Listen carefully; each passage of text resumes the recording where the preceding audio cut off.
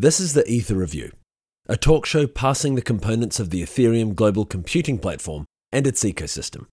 Building on a basic knowledge of the blockchain, we seek to understand the mechanics behind this new generation computing network and the services it powers.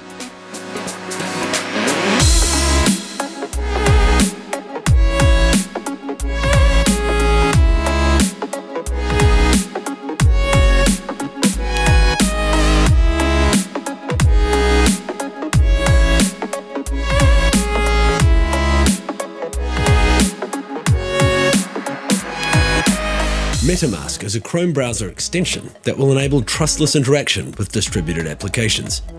Developers Aaron Davis and Dan Finlay discuss self-sovereign identity, leaving Apple to develop on Ethereum, and developing decentralized web services.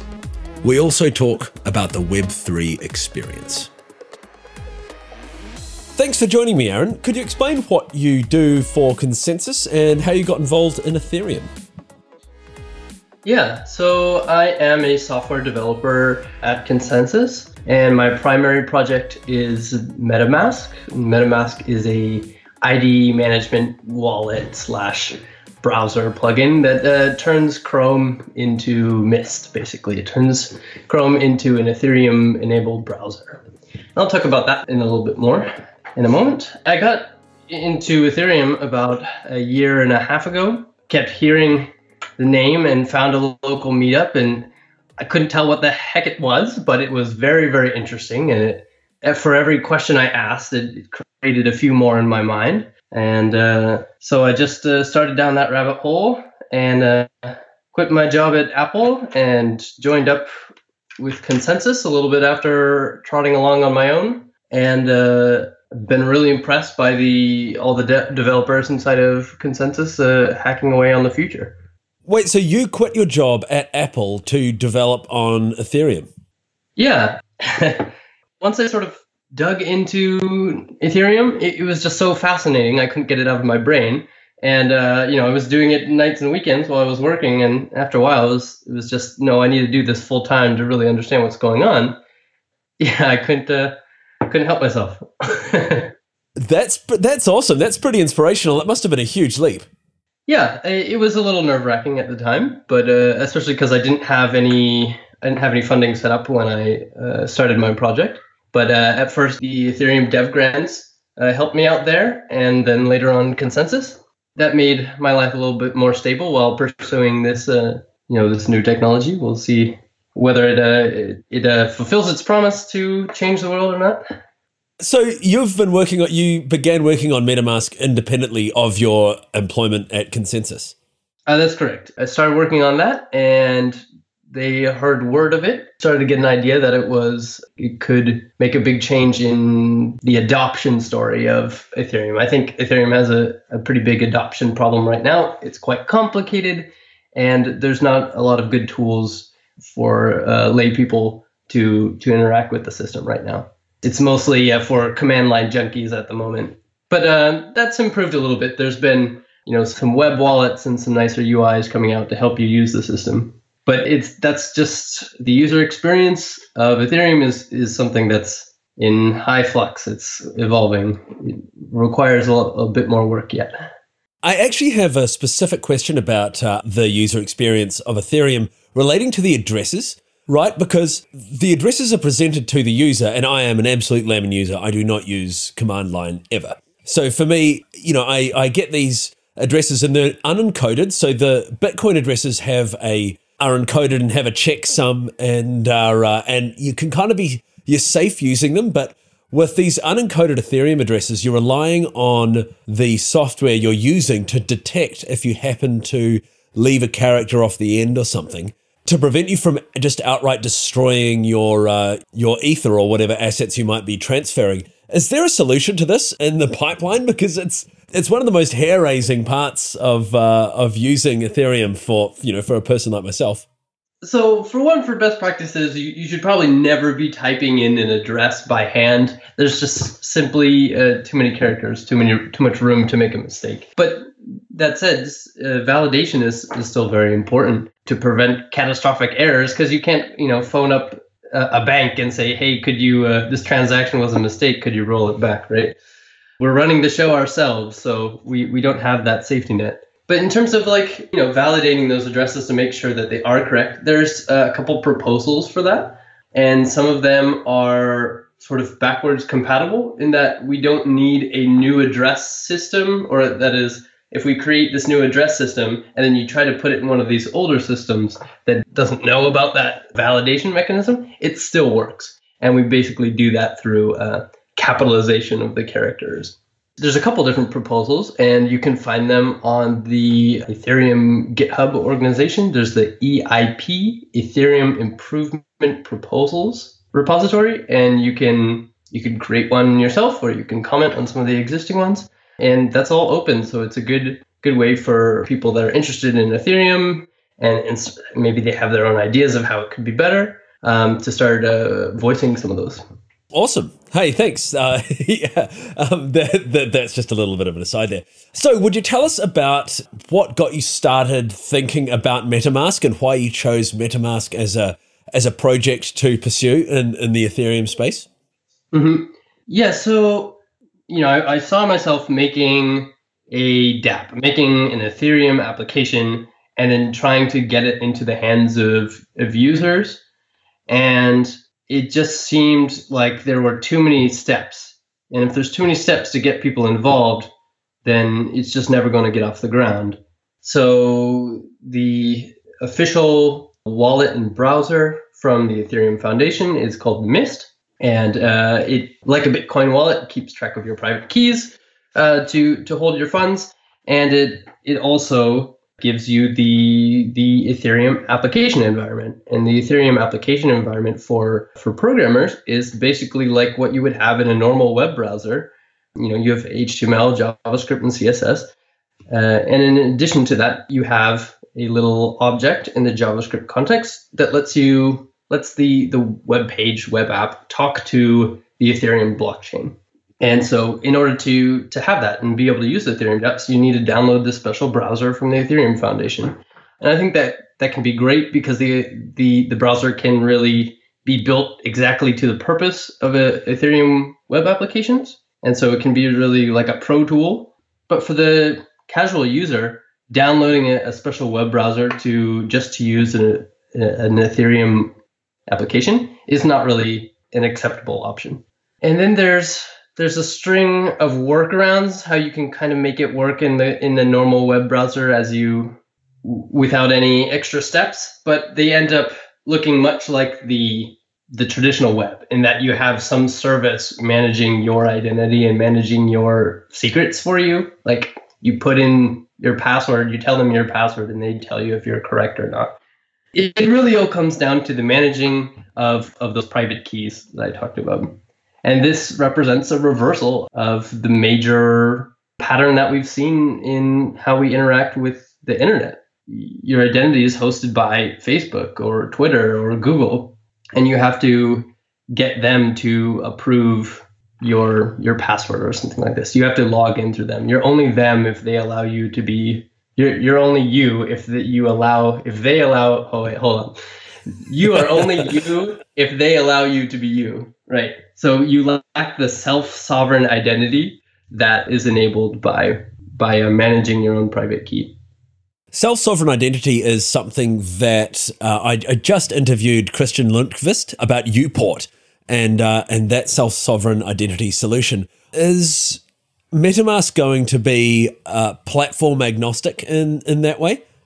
Right now, MetaMask is still in development, and we'll see how it goes. I'm using a lot of tools created by Chris, like the key management libraries. Light Wallet created by him is the foundation of how we create and restore keys inside of MetaMask. And I'm very curious about exposing higher identity stuff like Uport through him. So it's very likely that we'll see that integration being made. But will MetaMask be Uport only compatible? Right now, I'm not familiar with any other identity projects built on top of Ethereum or built on top of key pairs that are not centralized. I guess one is Keybase is a relevant one where you manage your own keys and they provide an identity and a link to other traditional identities, traditional web identities like Twitter and Facebook and whatnot. But as I understand it, Uport is a fully decentralized project. So I don't see any other competitors right now. I think it's the best option forward.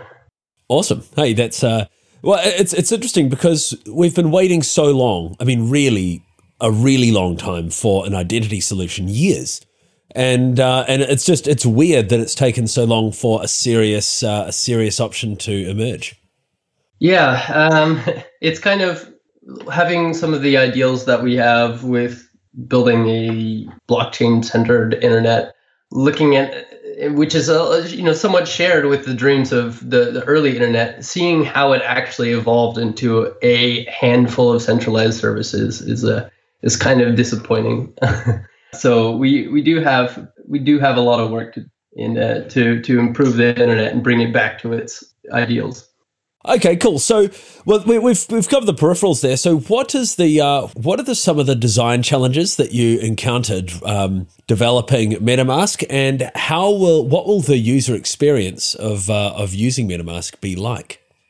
The goal was how do we remove the number of steps to using an Ethereum application, and so one of them was removing the step of having to download a special browser. So we wanted it to just work in your web browser, the same one you use every day. And originally we had been pursuing this so you wouldn't have to even install a extension, so it would just work natively. But that required there to be like a web browser inside your web browser, and it was kind of a clunky. And I saw people building their applications where you imported your private key right into their web application. Like it worked in a normal web browser, but you had to give your private key to that web application. And maybe they didn't phone home your private key, but that you really had to trust them that they were doing that responsibly. So I saw that I wouldn't be able to compete in terms of the user experience with this like weird clunky browser situation, and that more streamlined but dangerous practice of giving your private key to the application creator. And so sort of pivoted and went with the Chrome extension and soon the Firefox and extensions for other browsers. And because I felt that was the best compromise between the setup cost, installing this extra plugin, and the security of maintaining your own keys and not revealing that to anyone else. So what does it look like? What does it feel like to use it? You would go to the Chrome web store and, of course, for free, install the extension. That'll help you set up with a recovery key and some addresses. And then that just injects the Ethereum context into the web browser that the applications require. And then you can start using apps. Cool. What are some of the first apps that you're looking forward to seeing utilizing MetaMask? Yeah, some of the ones I'm most excited about are the prediction markets and let's see. As for prediction markets, we have Group Gnosis inside of Consensus. Of course, there's Augur, and then also looking at the crowdfunding and organizational management tools like Wayfund and Boardroom. These are really exciting. One thing that the community has been waiting for a very long time is a proper decentralized exchange. We're having that with EtherX. These are some of the applications that I'll be really advertising as things you can use with MetaMask. They're just really exciting, and they should be a lot of fun to play around with. How far away is MetaMask from a beta release? We are slowly giving out the download link to people at meetups and dApp developers.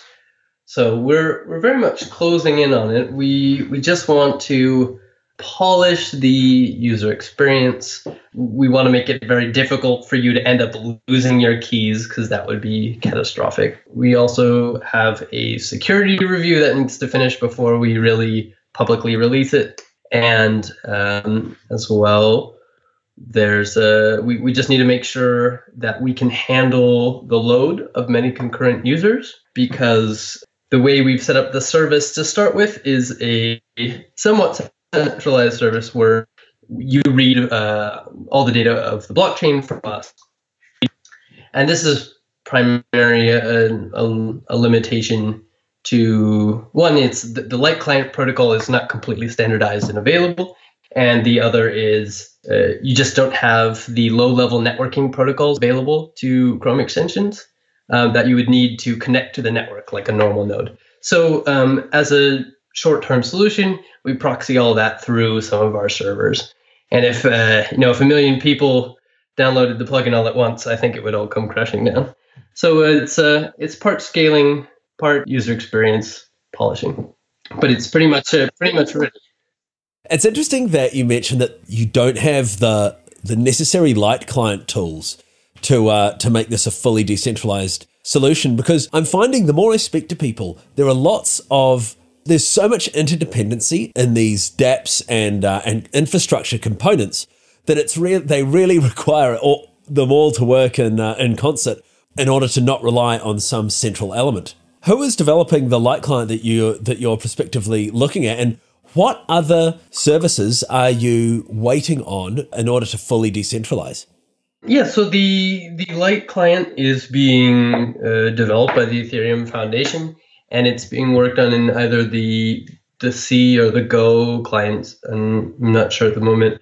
We'll need to make some modifications to those things and get it working inside of JavaScript, and we'll probably set up a crazy WebRTC mesh where everyone who's running the plugin is talking to each other. So it'll be kind of a second network, and then we'll have some hybrid nodes that bridge the actual Ethereum network and the MetaMask Ethereum network. But it's just we just need a good way of getting the blockchain data to the users.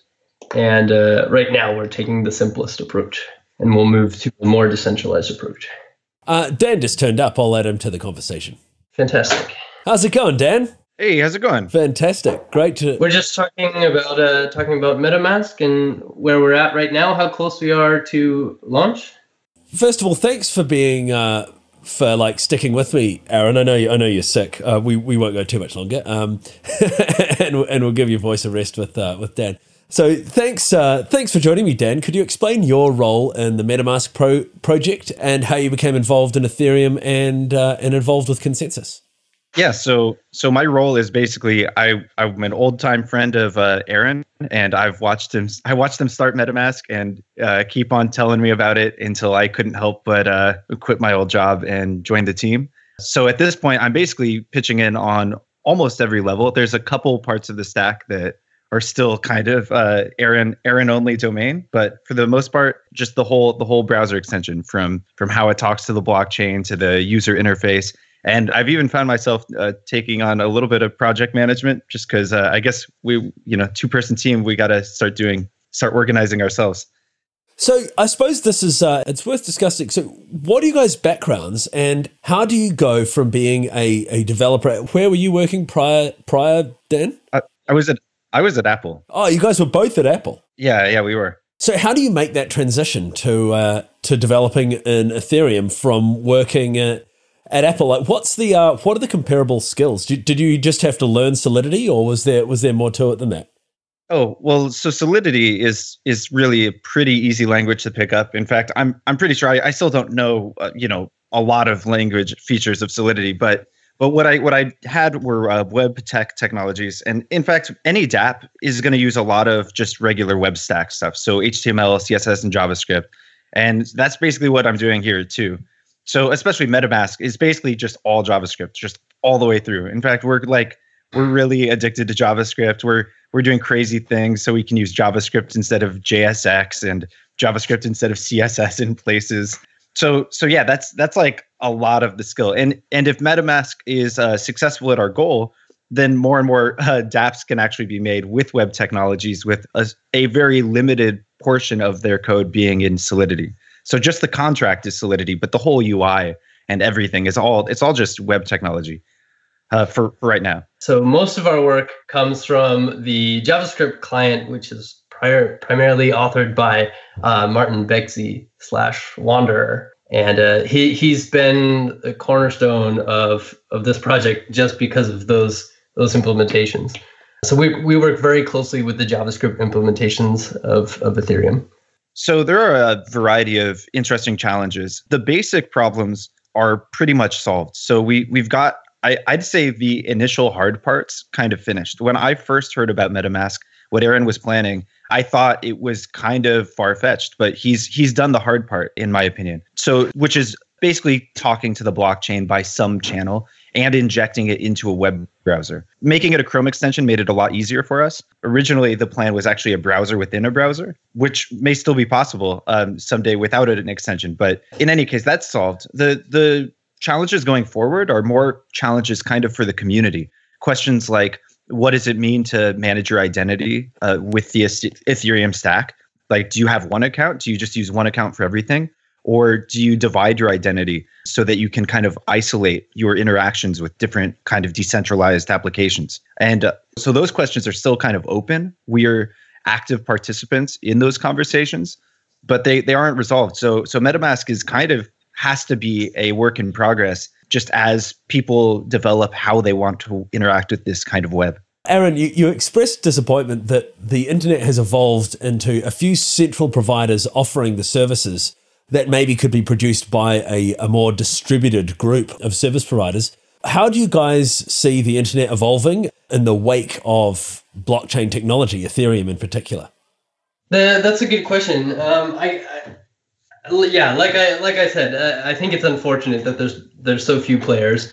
We've seen them acquire a lot of talent and put a lot of capital behind building interesting products, and so we've certainly benefited from this stage of the internet's history to some degree. But basically, we want to see more creators. If more people are creating things, then we're going to have a larger bucket from which to find interesting things, interesting ways of mediating human interaction.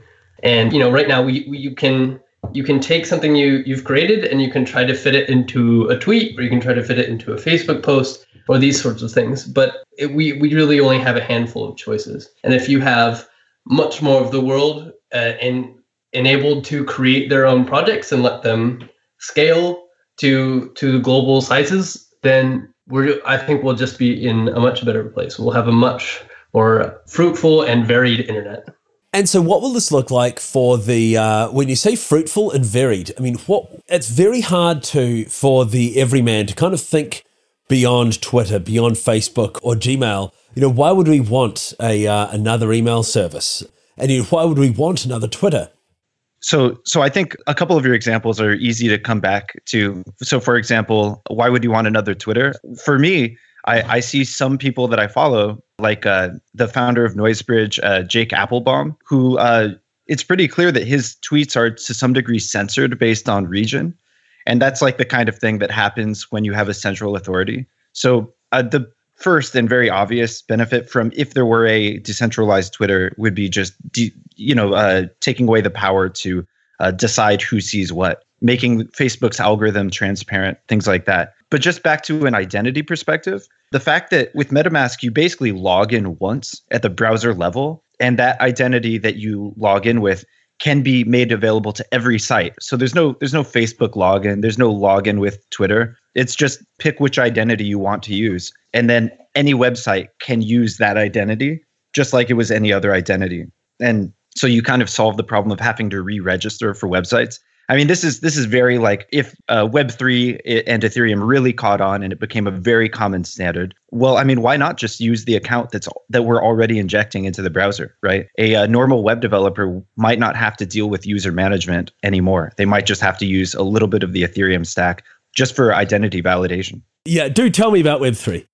Sure, so Web3. I've been talking about this extra Ethereum thing we need in the JavaScript context for Ethereum applications to talk to the blockchain. And this is why we need the specialized browser, or you need the MetaMask plugin, or you need some other clever solution. So Web3 is sort of this object that that provides access for reading data from the blockchain, like what's this person's balance, or like, who's registered this, or all the information that's stored there.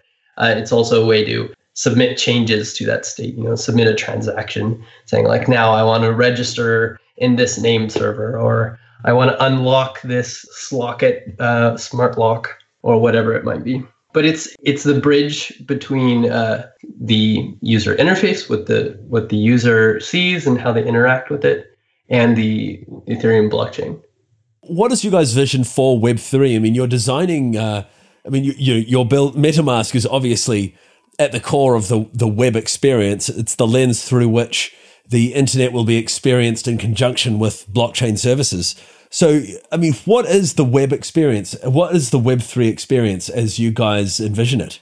So Web3 ideally is just another browser global variable. So in the future, it might be just built into Chrome or Safari or Firefox, whatever your browser is. Now, Web3 itself is, it's got its API, and it may not be it's not a framework for development. I think that there will be an ecosystem that grows around it to make it easier to develop for. So long term, there will probably be frameworks that make maybe components that use the global Web3 to render specific things straight off the blockchain, for example. And that's the kind of thing that's very possible once you have a blockchain-enabled browser.